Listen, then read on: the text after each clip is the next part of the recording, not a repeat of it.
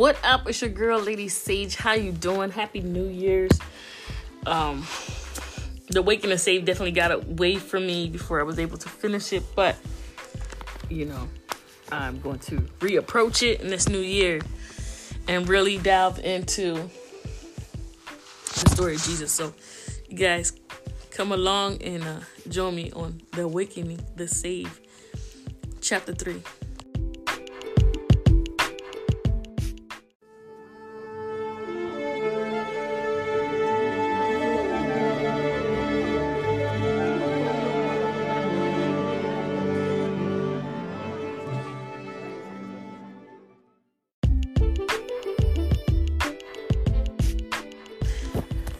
All right, chapter 3, guys, and I'm reading from the New International Version.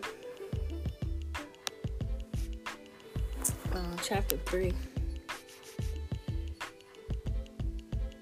So in those days, John the Baptist came preaching in the wilderness of Judea and saying, "Repent, for the kingdom of God has come near."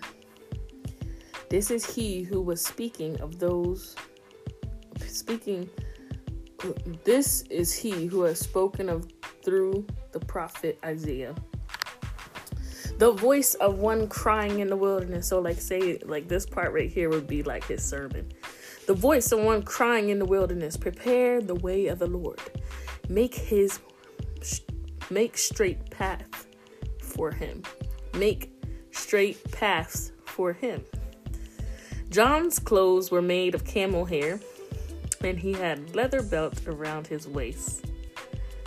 His food was locusts and wild honey. So if I would envision John as today's time, he'd be a wilderness man, definitely. Eating locusts and wild honey. With leather belt would be like something he found in the wilderness. What comes from leather? Think about it. And his clothes were made out of camel hair. So he was really resourceful. He's definitely a wilderness man. And he would be basically off the grid, right? So verse 5 reads, people went out to him from Jerusalem and all of Judea and the whole region of Jordan. Confessing their sins, they were baptized by him in the Jordan River. But when he saw many of the Philistines and Sadducees come to where he was baptizing, he said to them, "You brood of vipers, who warned you to flee from the coming wrath?" So basically he's talking to the pastors, the priests, the bishops, anyone in the church. Could have been a regular church member, right? Because in that day, he's basically calling them out, basically saying that they preach all these things, but they don't really govern themselves according to, kind of what God has written them to be, the words, in the way that they should be acting. So he's he's preaching to everybody else and telling them, turn away from your sins. And then he sees these guys, and you got to remember back in the day, they were dressed a certain way, because in Exodus, Aaron's sons who become the priests, and they wear certain clothing to distinguish themselves from the people. And so these Pharisees and Sadducees were the same. So they have different types of clothing on to distinguish themselves away from the people. And so John is basically calling them out. He's like, who warned you? Because basically you don't read the Bible. You don't know the word. So really, who warned you to flee from the upcoming wrath? Who told you? In verse 8, produce fruit in keeping with repentance. And do not think you can say to yourself, we have Abraham our father. I tell you that out of these stones, God can raise up children from Abraham. So also he's saying just because you have just because the generations before you, like Abraham was basically the father of Christian religion, right? I'm saying don't come up here and be like, we have Abraham, he's our father. Like, that justifies your disobedience and your sins. He is like, because honestly, God can take these stones and he can raise them up as children for Abraham. So like, don't use Abraham as an scapegoat for your sins. So John was like, he probably would be like,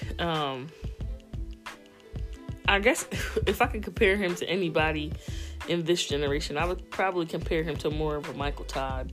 You know, he's very, I would think of him very energetic, very enthusiastic.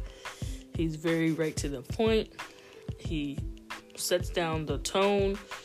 He lets them know firsthand off what God can do.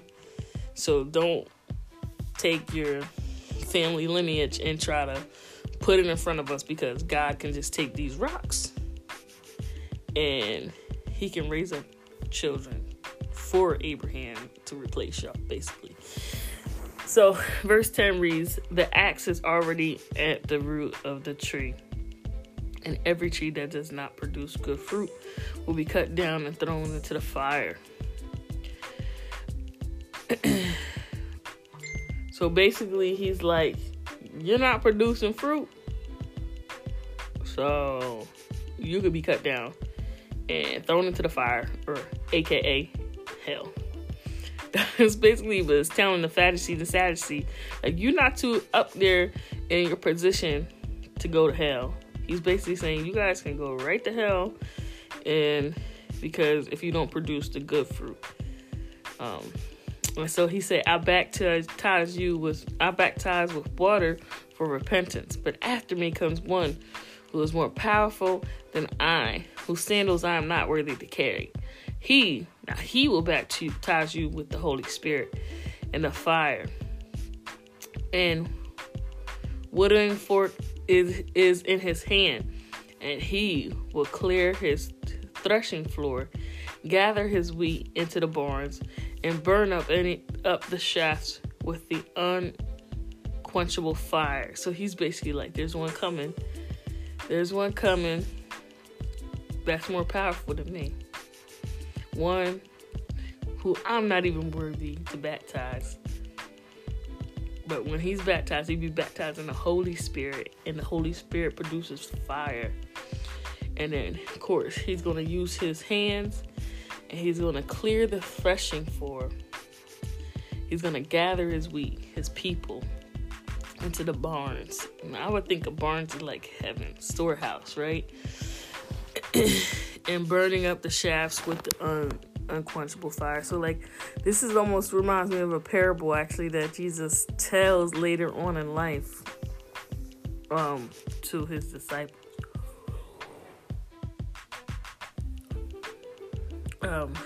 About, the souls and stuff.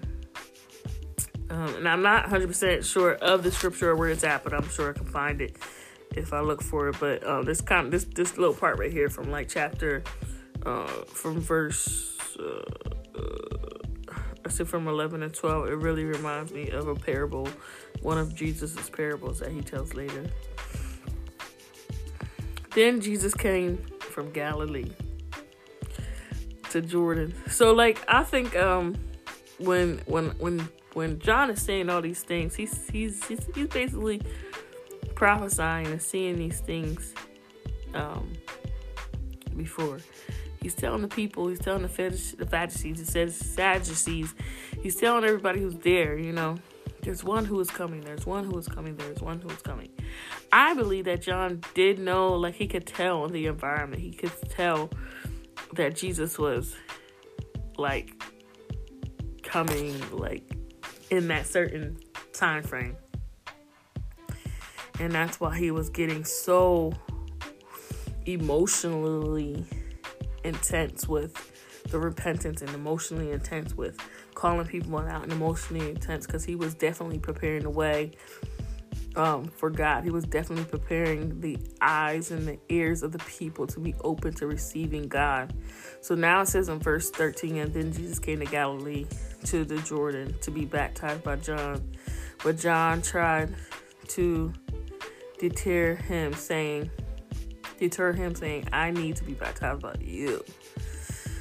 And do you come to me?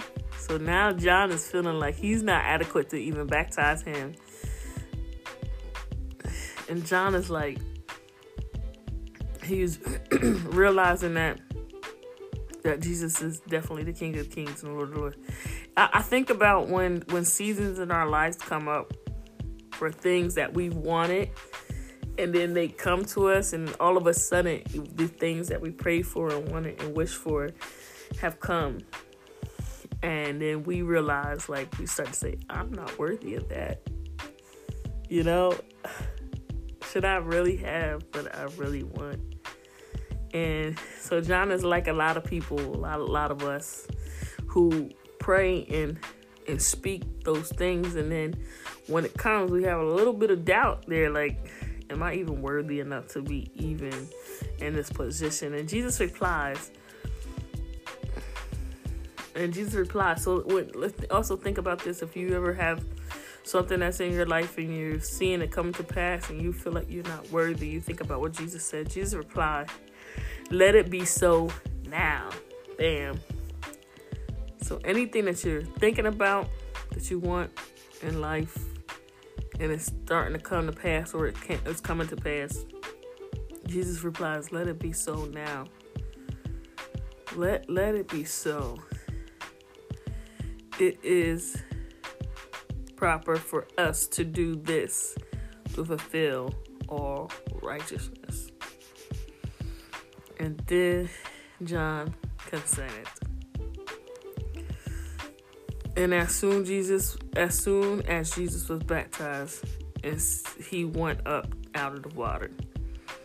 In that moment, heaven was open, and he saw the Spirit of God descending like a dove and aligning on him.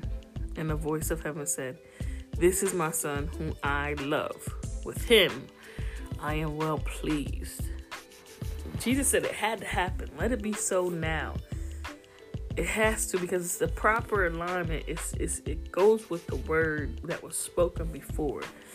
So it had to happen, even though John felt like at that point he wasn't worthy. But it had to come to pass. Let it be so. And it had to come to pass because Jesus could not have baptized himself.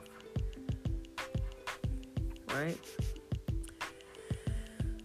He needed to be baptized by John, who had been baptizing everybody, who had been preparing the way for Jesus. So then that the Holy Spirit, or the Father God, could come down like a dove and say, this is my son, whom I love. With him, I'm well pleased. All right, guys, that's chapter 3. Think about everything that has just really been broken down in this chapter. How John is basically born to prepare the way for Jesus,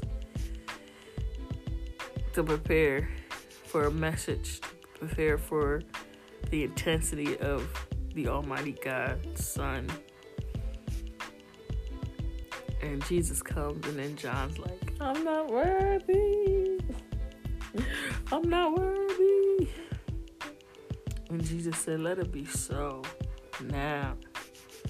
So there might be things that you do in life today that you're a part of, or things that you're standing in, you know, either speaking the word or praying over folks or singing, other ministries, teaching, even if you're an usher, an evangelist, if you work with the missions, you clean the church, even that, you know, we all have, there's people in every place for a reason. And it's so easy to say, when it's time for us to elevate, when it's time for our promises starting to come through true. Say, man, I'm not worthy. But God said, let it be so now. Jesus said, let it be so now. It is proper for us to do this to fulfill all righteousness. So he has good intentions. Y'all be blessed. I'll talk to you later. God has great intentions for us as his people, and even had greater intentions for his son. He worked it out through his son. And that's a bigger testimony for us all. All right, I'll talk to y'all later. Peace.